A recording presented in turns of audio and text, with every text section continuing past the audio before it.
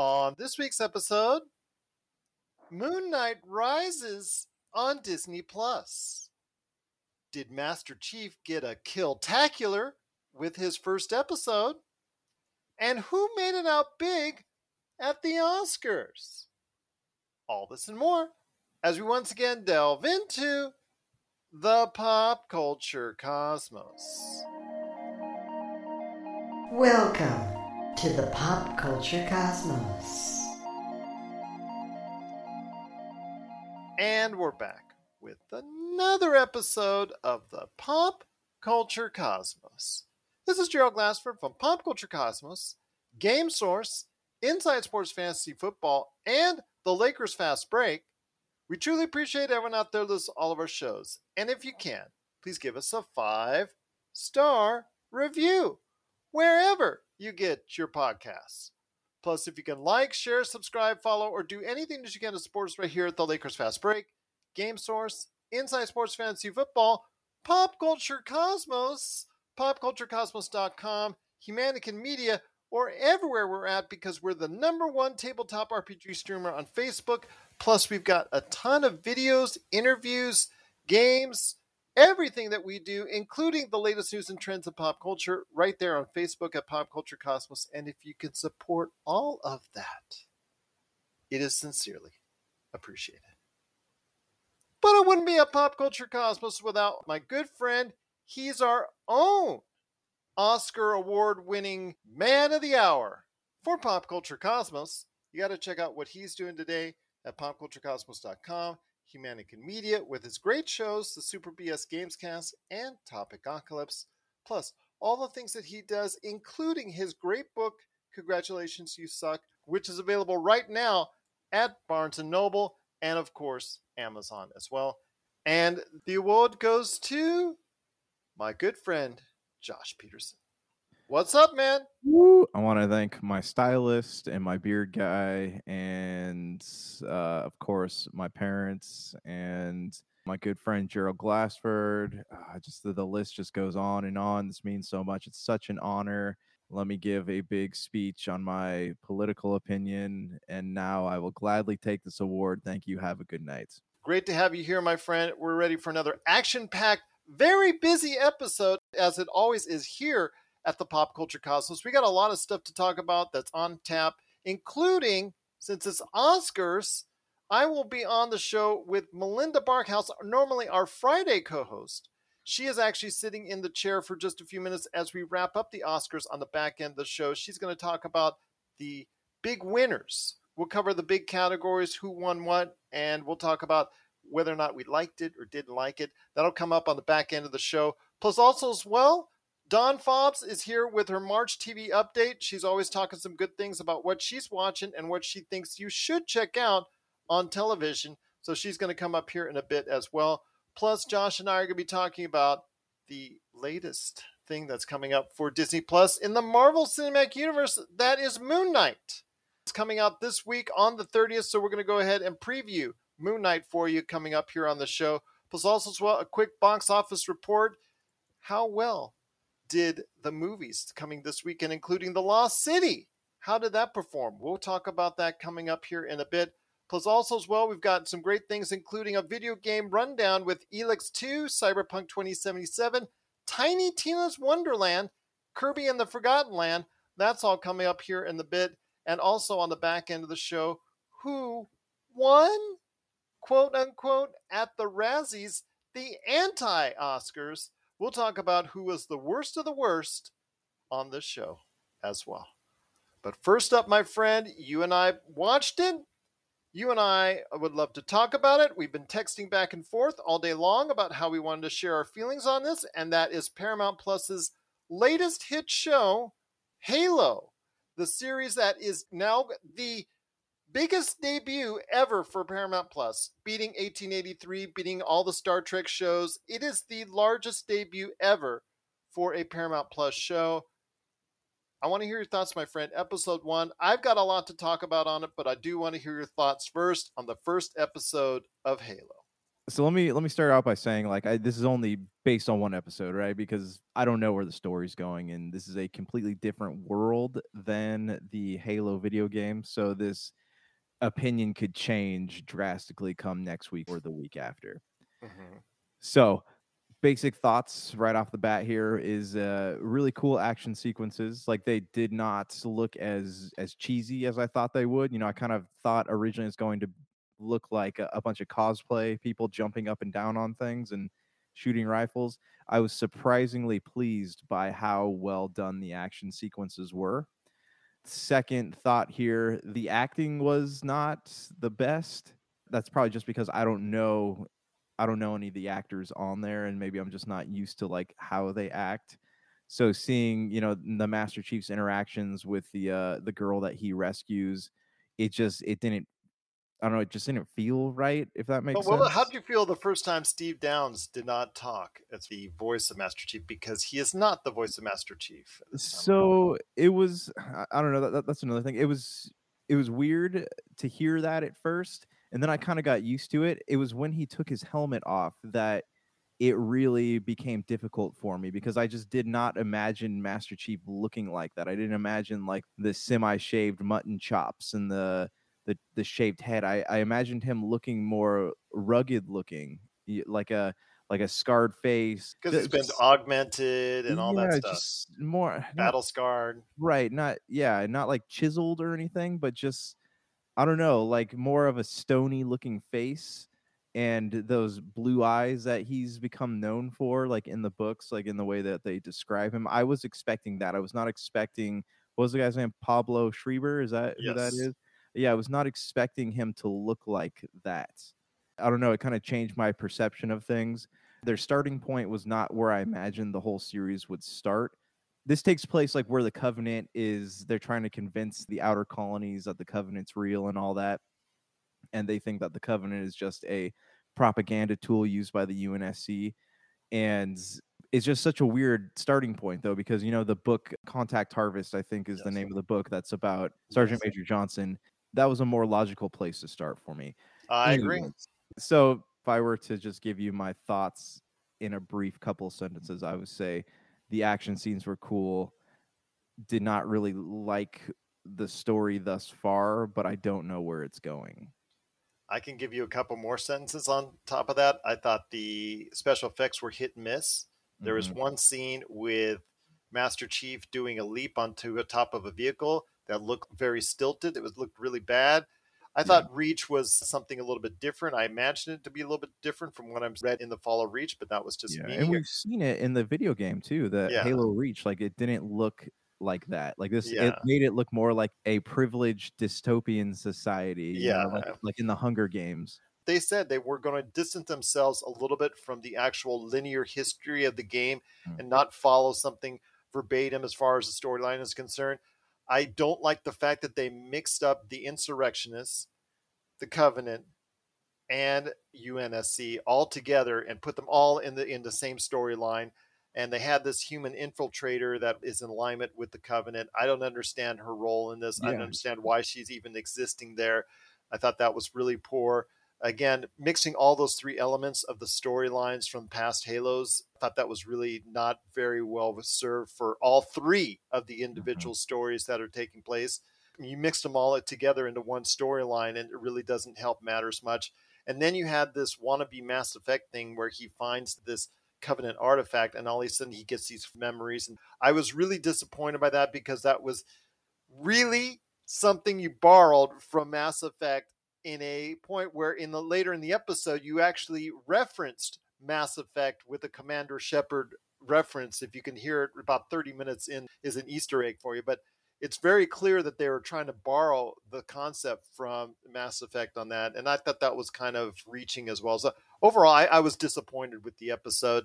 I think that, to me, is something that it was probably goes on the lower echelon of any type of Halo non-video game entity that I have seen or read Yeah, so yeah, far. That's just one episode, though. right, right. And there's, we might be surprised based on where it's going. The whole thing with the relic was confusing because are they going to go the Forerunner route? Like, I hope they do, because there's a lot of interesting mythology there. But in the books, like these kids, like the Spartans, they know where they came from. Like they knew that they were taken from their parents. Like it was no secret to them. So I'm curious, like why they had to go the whole like brainwash route. Like, oh hey, we can't remember anything. It just it feels I don't know that storyline feels kind of cheap to me. Yeah, it just basically for me it was a kind of a disappointment. I was really underwhelmed by the whole first episode, but again, it's the first episode. I am going to continue to give it more of a chance, but we want to hear your thoughts on the first episode. So please, we want to hear your thoughts on the first episode, popculturecosmos at yahoo.com. You can tell us your thoughts on whether you liked it, whether you're looking forward to hearing and seeing the rest of the series coming up. But we want to hear your thoughts on the first episode of Halo, which has done huge numbers on Paramount Plus, which is a very good thing. No matter how bad you think this episode is or this television series is going to pan out, I am ecstatic that it did great numbers for Paramount Plus because that means there's going to be more video game IPs going to be utilized in different ways in entertainment. So I am very happy about that. So we look forward to hearing your thoughts. PopCultureCosmos at yahoo.com. But before we hit the break, my friend, and my conversation with Don Fobbs on our March TV update, wanted to ask you as far as what's coming up this week. There's no better thing to see on TV than March 30th with Moon Knight. We've been waiting for it now. It's been 6 weeks of stagnant viewing for Disney Plus. Turning Red is the only real entity, and of course the Netflix Marvel shows moving over on Disney Plus. We finally get ourselves some fresh content that I think a lot of people are going to be checking out. Oscar Isaac in the role of Moon Knight with the different variations of personalities coming into play. Your thoughts on Moon Knight as it heads to Disney Plus on March 30th? Yeah, I was bummed because I thought it came out Friday. Me and my wife sat down on the couch and we are getting ready to turn it on. Then I realized, like, oh no, it doesn't come out for another week. So we ended up watching Reign of Fire on Amazon Prime. Pretty underrated movie, by the way. I'm excited about Moon Knight. Like, this is the first time that we're seeing this character, like, really cared about at all. He's kind of always been this really obscure comic book character, and he's briefly in the run of Ultimate Comics. I know he's got a few good stories in the main line of Marvel Comics, but he's someone that people don't really know a whole lot about, despite how interesting his backstory and mythology is. And I've been reading a lot of interviews with him and Ethan Hawke about the show and just hearing their thoughts on how it's connected, but it doesn't rely on the MCU, and he's kind of doing his own thing.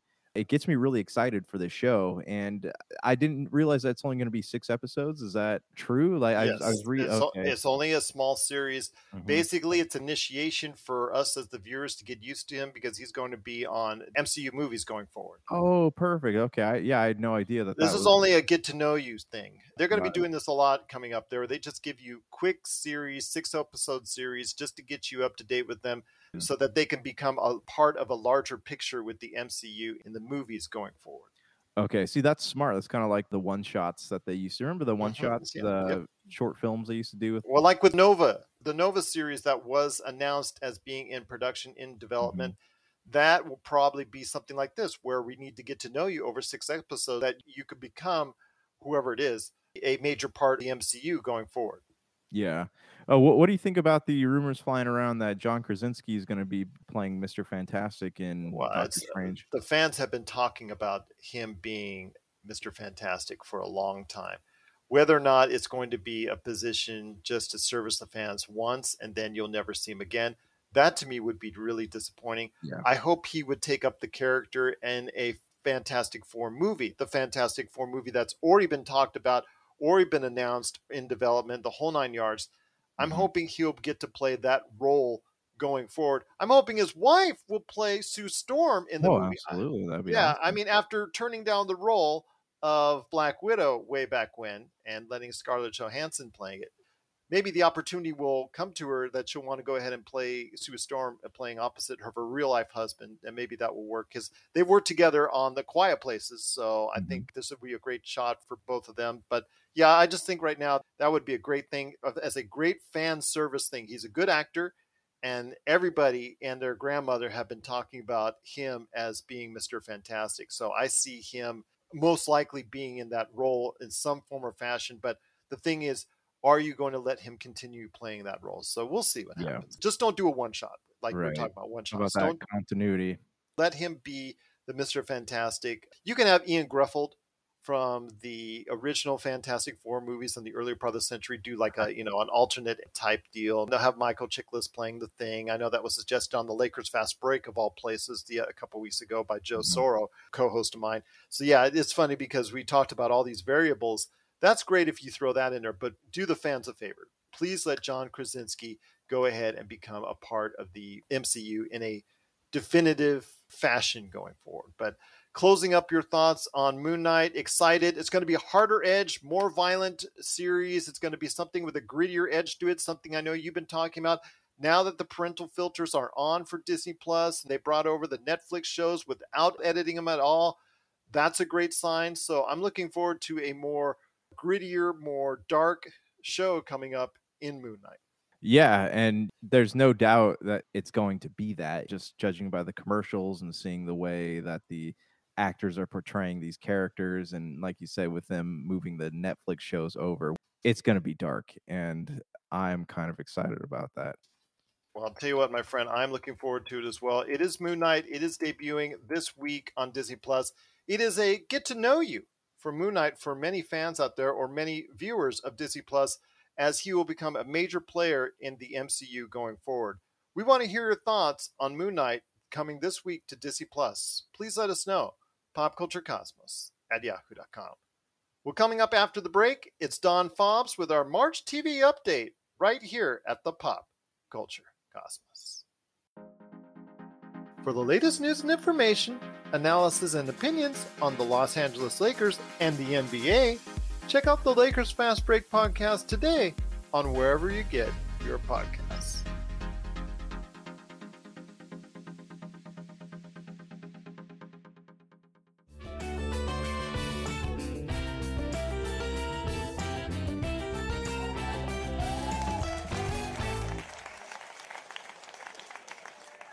And we're back with the show. It's Gerald Glassford coming right back at you here at the Pop Culture Cosmos. Thanks so much for watching and listening each and every time we have one of our great interviews. And it's that time.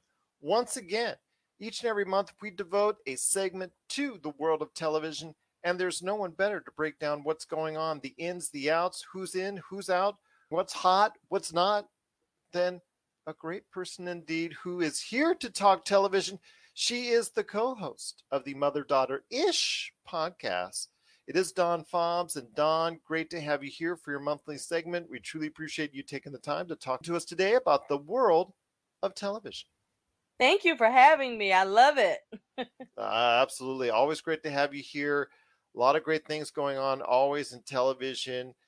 The renewals are starting to flow in. I know CW seems like, even though their ratings on the surface only seem to go lower and more minuscule as possible, they seem to still find a way to renew a lot of shows. And this past week was no exception, as they renewed not one, not two, not three, but 7 series in total. As The Flash, Kung Fu, All-American, Nancy Drew, Superman and Lois, Walker, and Riverdale got the bump up for another season. I'm really excited about that. Yeah. The Flash I didn't want to see go anywhere because they also translated over to Netflix. And so The Flash has just got so much supernatural and so much galactic details over there that I just don't want to see it canceled.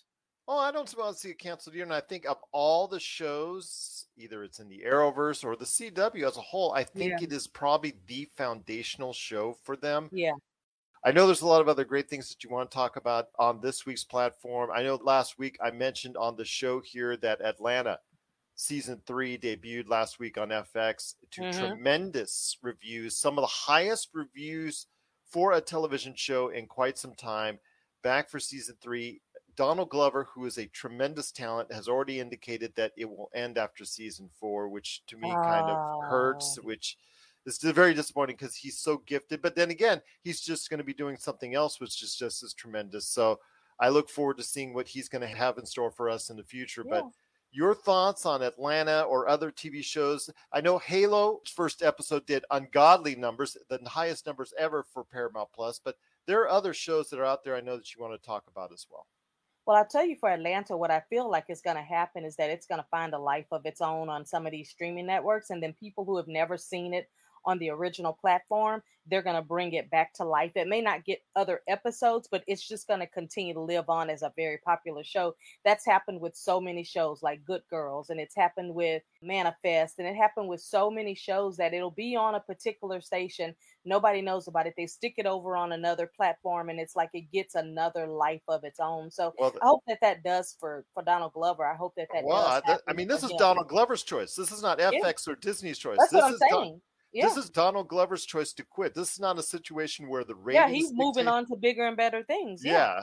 But this is different from Manifest or other shows where the ratings were the reason why. The first run ratings were the reason why that these shows were discontinued. With Atlanta, the ratings have been obviously very warranted in keeping it on the air. This is Donald Glover's creative choice to end it after 4 seasons, even though right now we're in season 3. Which is good. Yeah. But I just look I look at all of the people who just still have never seen it. I know thousands of people who just still have never seen the show, just like me. I know the hottest thing going right now is Euphoria. I haven't seen any of Euphoria. I know about it because everybody around me is watching it, but it's just not something that has caught my attention. I tried and I was like, okay, it's not my cup of tea. I like when you can present your project, it's a success, and then you can say, you know what? I'm ready to move to my next level. I love that. He is just so talented. Yeah, he is one of the best performers out there. Yeah. Right now, you can see old episodes of Atlanta, and you'll be able to see episodes of Atlanta season 3 on Hulu. So hopefully, like you said, it will find a life where fans will just demand so much that your intuition will come true and that he'll say, okay, I'm going to go ahead and do another season of Atlanta, season 5. But again, we still have almost 2 seasons left of that show. So I'm looking forward to seeing what he'll do with that. But there are still other great shows that are out there that I know you want to talk about. What's been on your mind in regards to television?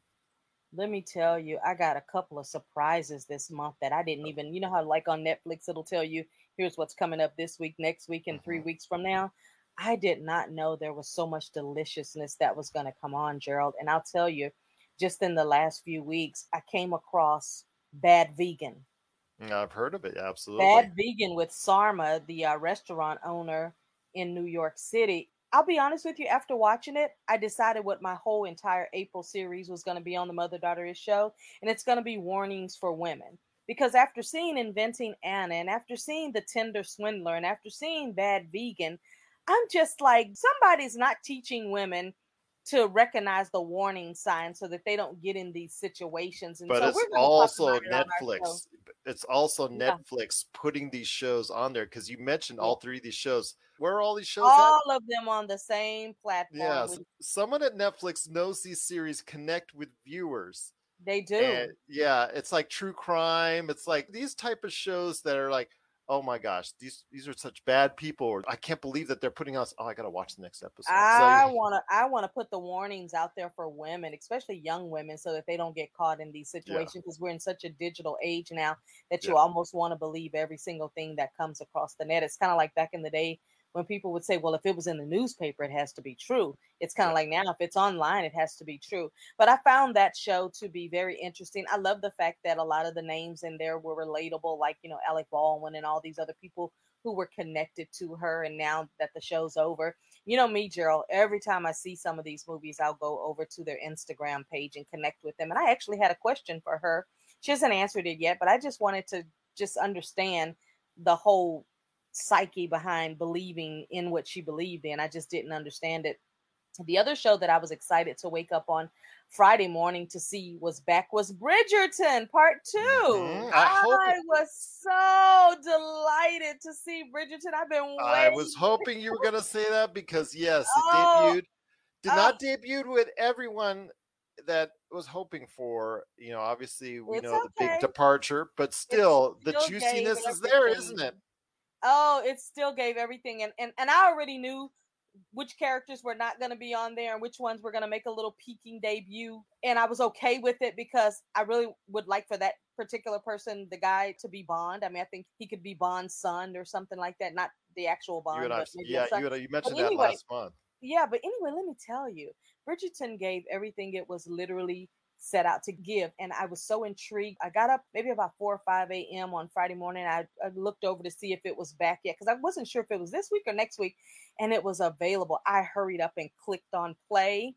And I literally watched that the entire weekend until it was done. And I wasn't ready for it to go. But I like the way it starts off. It has a great riveting middle that keeps you on the edge of your seat, and then I like the way at the end how it wraps it all in a bow for you. So Shonda Rhimes has really done her thing on part 2. I think I also was intrigued that it was different than part 1. Yeah, part 1 was just like, boom, I got you in. This is amazing. It's salacious. It's all the things that we like to see. And then part 2 was like, this is a little salacious, but it's more about the seduction of everything. And you don't have to see the whole everything. You can just keep it to your imagination of what you think is going on there. So I really liked it. So I'm very interested to see how part 3 is going to come across, because some of the themes were the same thing, where it is, okay, it's that season where we're going to have the cotillion and somebody's got to be chosen and somebody's got to get a husband and all that. So that theme and that thread stayed the same. But that was really good. So between watching Bad Vegan and watching Bridgerton, those were the 2 delights. Now, there are a couple of other shows on there. There's Windfall that's on there. There's Ozark. You know, they did that 5-part thing, and then they're going to do the next 5 or 6 or 7 parts. But one show on Netflix I did want to tell you about, and I'm sure you heard it already, was Archive 81, which was the mysterious show. We talked about that when I told you I watched that first episode, and I said I can't do it. It kind of freaked me out a little bit. Well, a lot of people felt like you, I guess, even though my Friday co-host, she absolutely loves it. Unfortunately, not enough people did love it because Netflix canceled it after 1 season, which I know she was very disappointed about. It was just so weird. It wasn't even intriguing enough, though. I mean, it was just kind of out of the horror genre of kill, kill, kill. This is the worst things that could happen. I don't like to really put that in my spirit, so I didn't really care for it. Once again, it's Dawn Fobbs, who is the truly sensational person we have coming here every month to talk about the world of television. You got to check her out and her daughter today at the Mother Daughter Ish podcast. Please go ahead and check it out wherever you get your podcasts. Dawn, you've been tremendous as always. And like you said, you've got more things coming up as we head into the spring. Back in the old days, when it would get to April and after the May sweeps, the TV season would kind of get boring because you get into reruns and maybe some summer programming that wasn't the best. You can't do that anymore with streaming. Right, you got so much going on with streaming and cable networks. Like there are no downtimes in television anymore. Yeah, there is no downtime. And if you say there's some downtime, it's just because you're not looking or you don't have any of these platforms. Because I went on Netflix yesterday, Gerald, and I looked at, okay, what's coming up this week? Okay, what's coming up next week? And then it said, and then the following week, and I went, oh, so I know what's happening 3 weeks into April. Okay. So then I just go and put my little check marks for everything that I want it to remind me of, and then I watch it accordingly. So it's just very, very interesting. And I'm noticing that also these platforms are starting to put more of these reality shows, because I think even on Netflix, they just debuted, I think it's Young, Rich, and African or something like that. And I watched the first episode of that and was just like, wow, okay. So that's what it's all about. All right, I'm good. And like you said, so much is coming out. You've still got Moon Knight coming out this week on Disney Plus, which is the next Marvel entry that's out there. So a lot of people are looking forward to that. Again, there is no more downtime in television. You got to go ahead and check out everything that's going on in the world of television. And there's no better person out there to talk about television than Dawn Fobbs. And Dawn, just sensational as always to have you here. You rocked it again. Thank you. I got to keep up with you. It's just so hard for me to keep up with you because, like I said, you always know your television better than anyone else. But I'll truly tell you, it's been a pleasure talking to you and looking forward to our chat next month on the world of television as we head on out. Sounds wonderful. Thank you. All the best to you right here from the Pop Culture Cosmos. And if you're ready to talk toys, I haven't stopped talking toys. Let's get to it. it's the Jay and Rob Toy Show, and we're back for season 2 for 10 more episodes of toy talk and goodness. And this time we talk Marvel figures, we talk DC figures, holy grails, play sets, what if scenarios, and so much more. But we're not alone. We've brought a few friends with us this time. All that and of course our action figure spotlight. So check out the Jay and Rob Toy Show season 2, exclusively on Jinx Esports TV Canada. And we're back with the show. It's Gerald Glassford along with my good friend, Mr. Josh Culture Cosmos, aka Josh Peterson. Wanted to ask you real quick, my friend, did you think that The Lost City with Channing Tatum, with Sandra Bullock, and a guest role for Brad Pitt, had Daniel Radcliffe in it, do you think that kind of star power was going to do well enough to earn over $30 million at the U.S. box office? I mean, it was a possibility. I just didn't think that the movie itself was going to be good enough to do that. Is this like a parody? Is it supposed to be serious? Like, what's the story here? It's not going to be a parody per se, but think of it like Romancing the Stone, but a little bit goofier. It has those kind of vibes, but it is supposed to be very, very comedic in nature as far as a romantic comedy is concerned. But yeah, there's heavy emphasis on the silly on it, with Daniel Radcliffe playing the evil bad guy. And of course, you have Channing Tatum being goofy Channing Tatum throughout, and Sandra Bullock being goofy Sandra Bullock, and then Brad Pitt coming in to steal the scenes in his cameo. So I love the scene that you see in the commercial with her meeting Brad Pitt for the first time. You're so handsome. And then he says, yeah, my dad's a weatherman. So I thought that was good. But again, The Lost City is doing okay in a box office that I think was trending this week as far as more towards the ladies, which is awesome, because this is, I think, from what Hollywood and the entertainment sites are saying, is that this is the first really female-centric movie to really garner a wide following coming out of the pandemic. This is the real first movie that was really designed for and really geared towards women in a romantic comedy type setup to really earn that kind of money. So The Lost City earning over 30 million at the US box office. But the movie I want to ask you real quick, this is a big shout out to frequent guest Himanish Goel. RRR, a movie we talked about on 2 occasions on our Facebook chats with Himanish Goel, and actually something we mentioned last month on the show.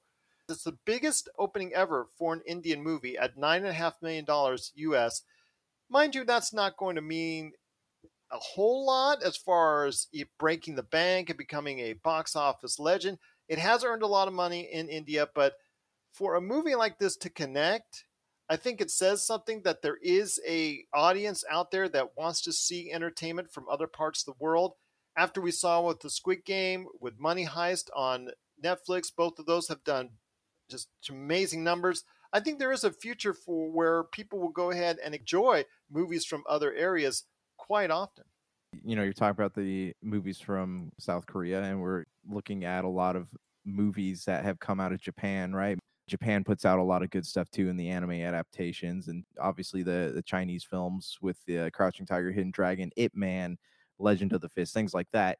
There's a market for it, definitely. I mean, there are people who want to watch those types of movies, myself included, you know, and so why not? You know, what else is out there? We saw with Ong Bak, the Thai warrior, like that Thai culture was fascinating to watch that. So why not be interested in watching something come out of India, right? Yeah. So why would we not want to watch films come out of there? Like if you look at all the Bollywood stuff, there's a lot of talent coming out of there. So what else can they do? And from the looks of it, it sounds like this was something that really showed that, hey, we can make films that stand with the rest of the world. And it is something I'm very interested in watching. Well, I'll tell you what, it is something that I think is a good sign. I know Himanish Goel was absolutely pleased to hear about how well it did at the box office. It's funny because the movie that was the surprise last weekend in Jujutsu Kaisen 0, the movie, that movie dropped 75%. So we know with anime movies now, it is very front loaded.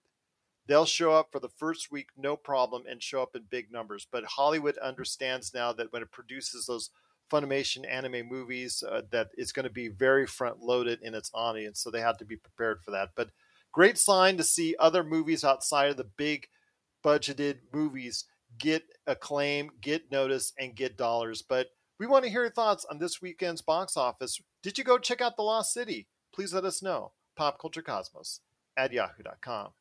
Before we hit the break, and my conversation with Melinda Barkhouse on who won the Oscars, we've got a video game update for you. So we're going to be talking about Tiny Tina's Wonderland, Kirby and the Forgotten Land, Cyberpunk 2077, and Elex 2.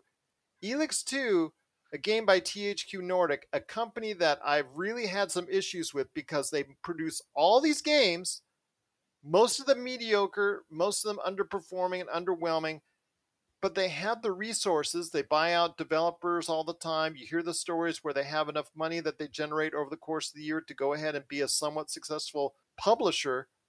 They need to get their act together and build one project that they can all team up on, because if they did so, they have enough resources to pull out a pretty good game. Unfortunately, Elex 2 doesn't sound like it was all the way in. So Elex 2 it's an incredibly frustrating game, and it's not in the it is in the fact that the gameplay and everything about it's frustrating, but it's also frustrating because, like, conceptually it's an amazing game in concept. You look at what they were trying to do and you look at what they did, and there's definitely a big gap between what was on the drawing board versus what happened, what came out, what the product looked like. I started this game and I was not expecting much from it, just from the bad publicity that it had gotten thus far. Yeah, you start out, you're the main character from the last game, and they kind of shove this whole story on you.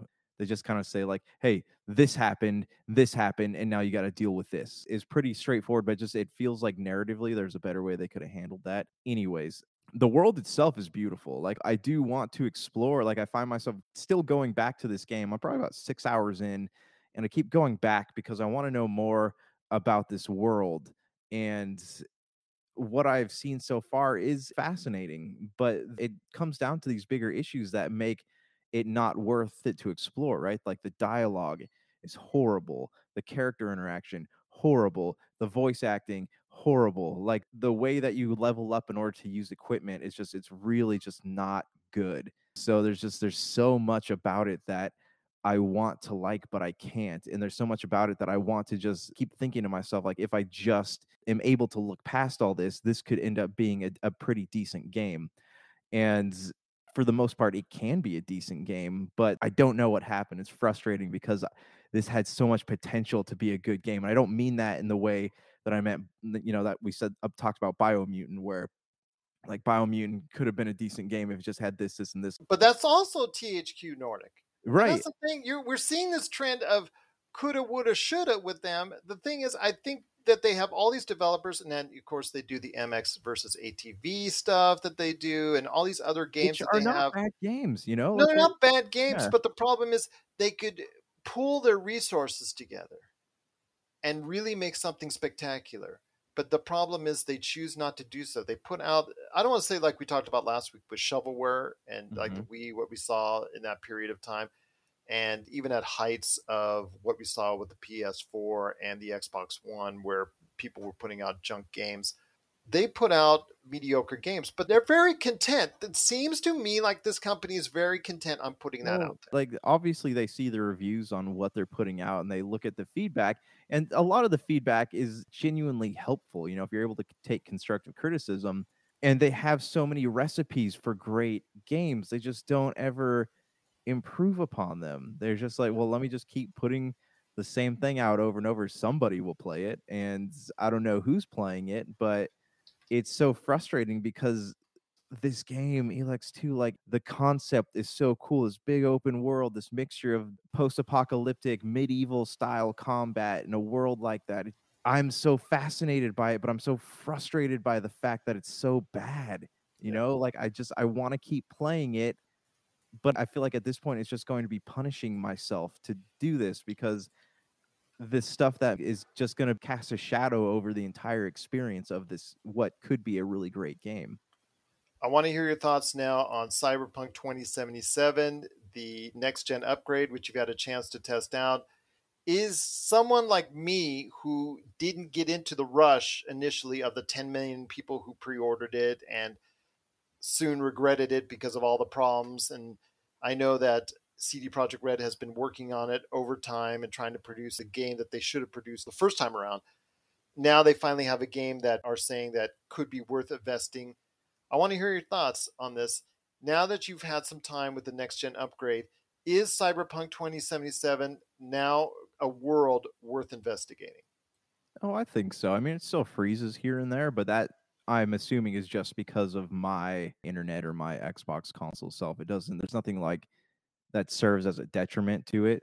So that being said, like I'm not seeing a lot of the glitches and issues and missions freezing and not being able to turn quests in, and a lot of walking on the streets and just seeing people without faces or pixelized faces. Like I'm not seeing a lot of that stuff. Like that stuff all feels and looks a lot better. Playing it in 4K with ray tracing, like seeing all that stuff work, like it does a lot better. Unfortunately for this game, which I would definitely recommend you play it. It's a really long game, so I mean you just got to ask yourself, is it worth it to invest so many hours into a game from 2020 when there's so many great things out now? But this game, it just has the unfortunate circumstance of being tied to these bad reviews that came out, all the commenting about it. So I have a feeling that anyone who plays it from this point forward, even if they are on the next gen upgrade, are still going to be looking for issues to blog about, to talk about, to make videos about, to chat about on podcasts or whatever. It's just unfortunate that the reputation of this game will always be tied to that when it's actually a pretty great game. And had this version come out when the game was first released, I think that we would be seeing a completely different opinion of this game. Last thing I want to touch on is the two releases from late last week, Kirby and the Forgotten Land, and also Tiny Tina's Wonderland. A land theme going on there. Your thoughts on this, Kirby and the Forgotten Land, which is one of the most recent releases to the Nintendo Switch, something that desperately needs more content coming to it, even though it has sold so many units, over 100 million units. I get it and all that, but the sparse amount of content that happens at times for the Nintendo Switch still is an issue for me. This is something that has garnered positive reviews. What are your thoughts on Kirby and the Forgotten Land, and also Tiny Tina's Wonderland, which is now available on all the general consoles, which is getting solid reviews as well? So Kirby and the Forgotten Land, I keep monitoring this one closely. Like Brian from Super BS picked it up, but he hasn't played it yet. He played the demo. I've been watching footage of this game online. It reminds me of early Nintendo 64 3D outings, the little hint of platforming in there. It kind of reminds me a little bit of Super Mario 64.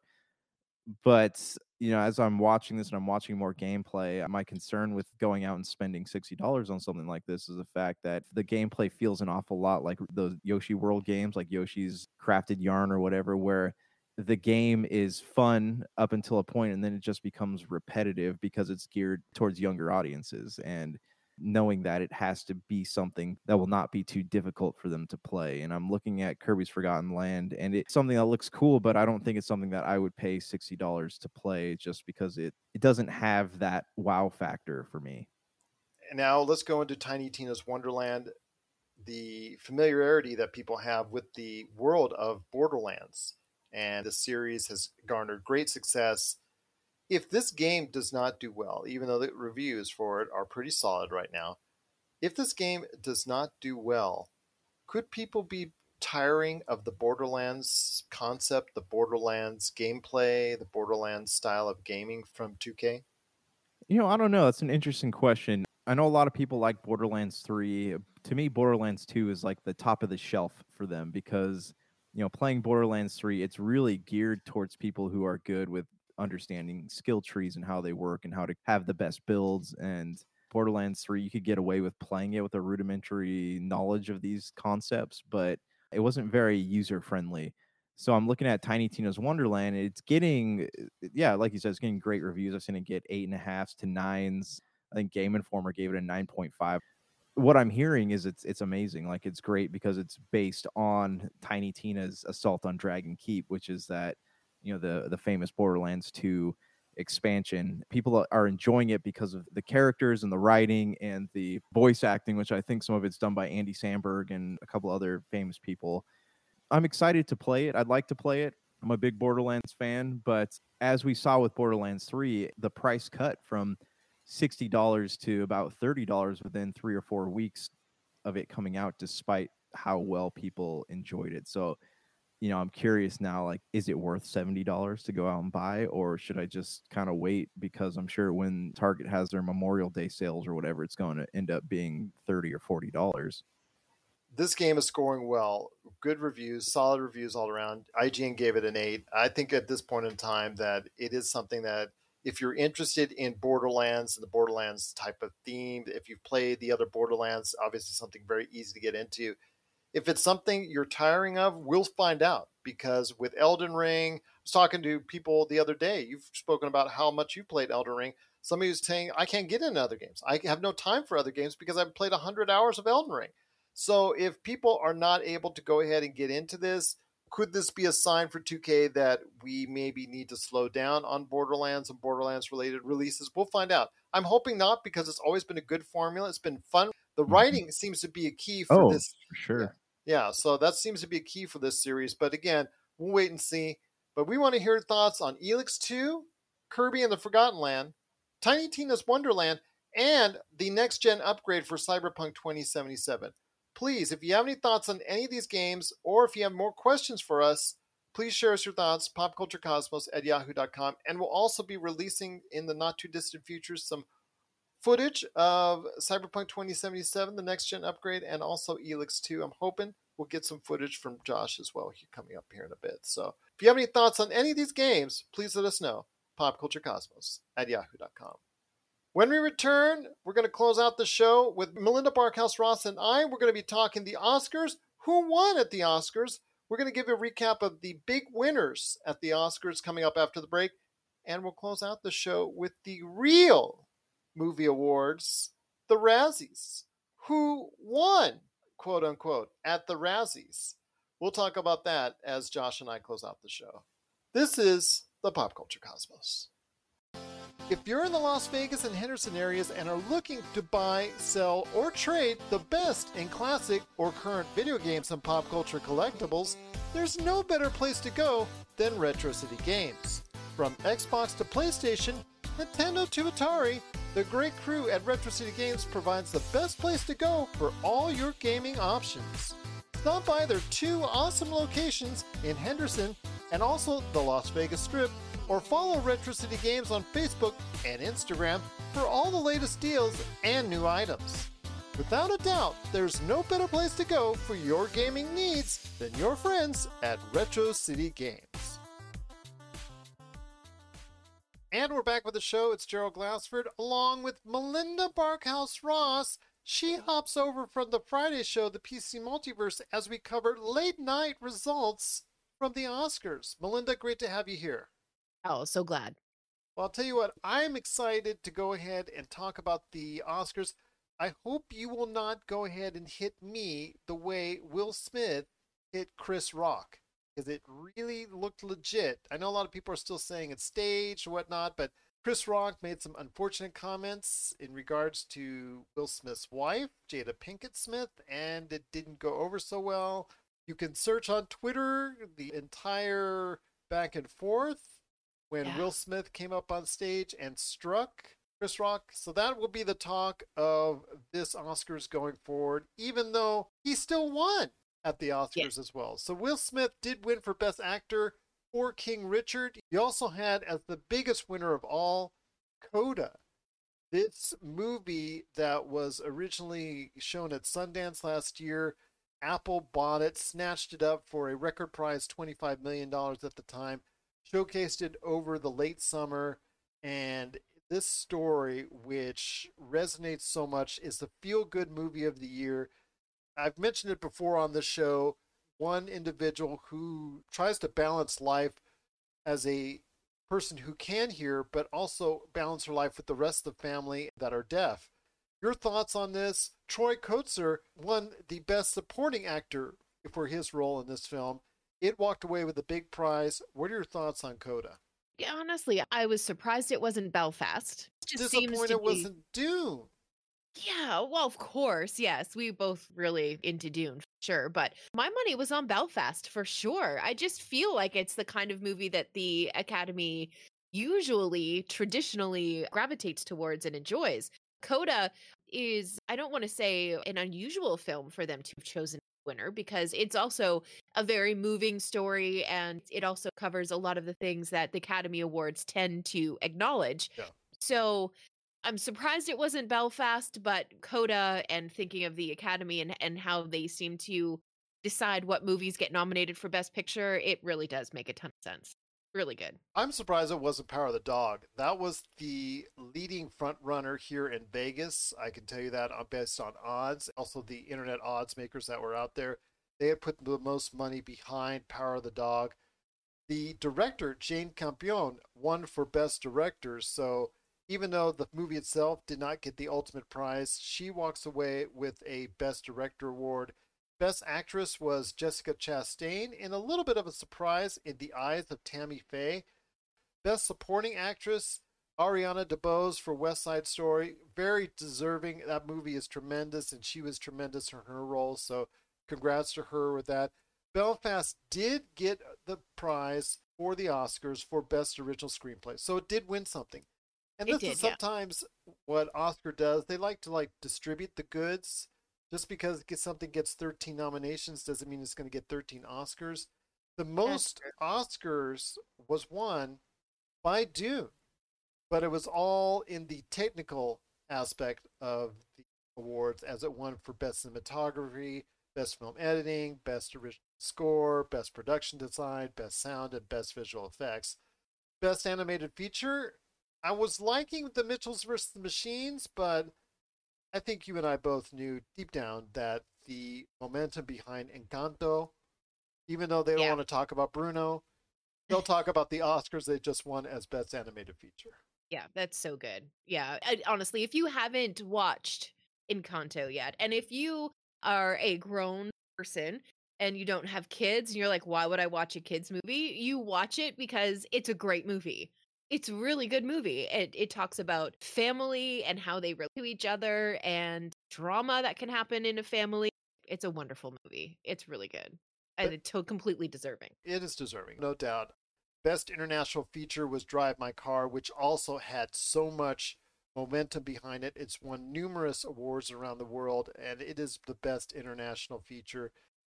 I don't know, I want to say this Oscars was very entertaining for altogether different reasons. I think, again, this will all be overshadowed by what happened with Will Smith and Chris Rock going forward. I think that's what this Oscars will forever be known by. But I don't want anybody to go ahead and forget about Coda winning for Best Picture, because to me, as we head on out here, I think that this will help Apple TV Plus. This is something that they've needed a kind of boost. They've got some shows that they've obviously been able to be successful with. Ted Lasso, Severance, which is a tremendous show, highly recommended. They have Pachinko, which just landed, which is getting a lot of acclaim as well. I think Coda might be the thing that really catapults Apple TV Plus in the eyes of viewers. It may do the trick. It really might. But, there are people who, if you are anything like me when it comes to reading reviews about movies, I find the movies that tend to get really terrible reviews are the ones that I end up really enjoying. Maybe do a trial of Apple TV, watch the movie, and then see if you want to stick around. Fair enough indeed. Yeah. But before we head on out, you got to tell everybody what you're up to with the Vampires and Vitae. Yeah, so we weren't able to do our live stream on Sunday, but hopefully we'll be back and ready to rock and roll for this coming Sunday. We do have some podcast audio. Gerald joined Rob and I, and we kind of had a little chat about developing the world of Vampires and Vitae. We did some word association with some character names and all kind of stuff. So, and also a pretty shocking announcement by Rob that I wasn't even expecting. So you're definitely going to want to check that out on Friday. Absolutely. That's Vampires and Vitae. Check it out wherever you get your podcasts.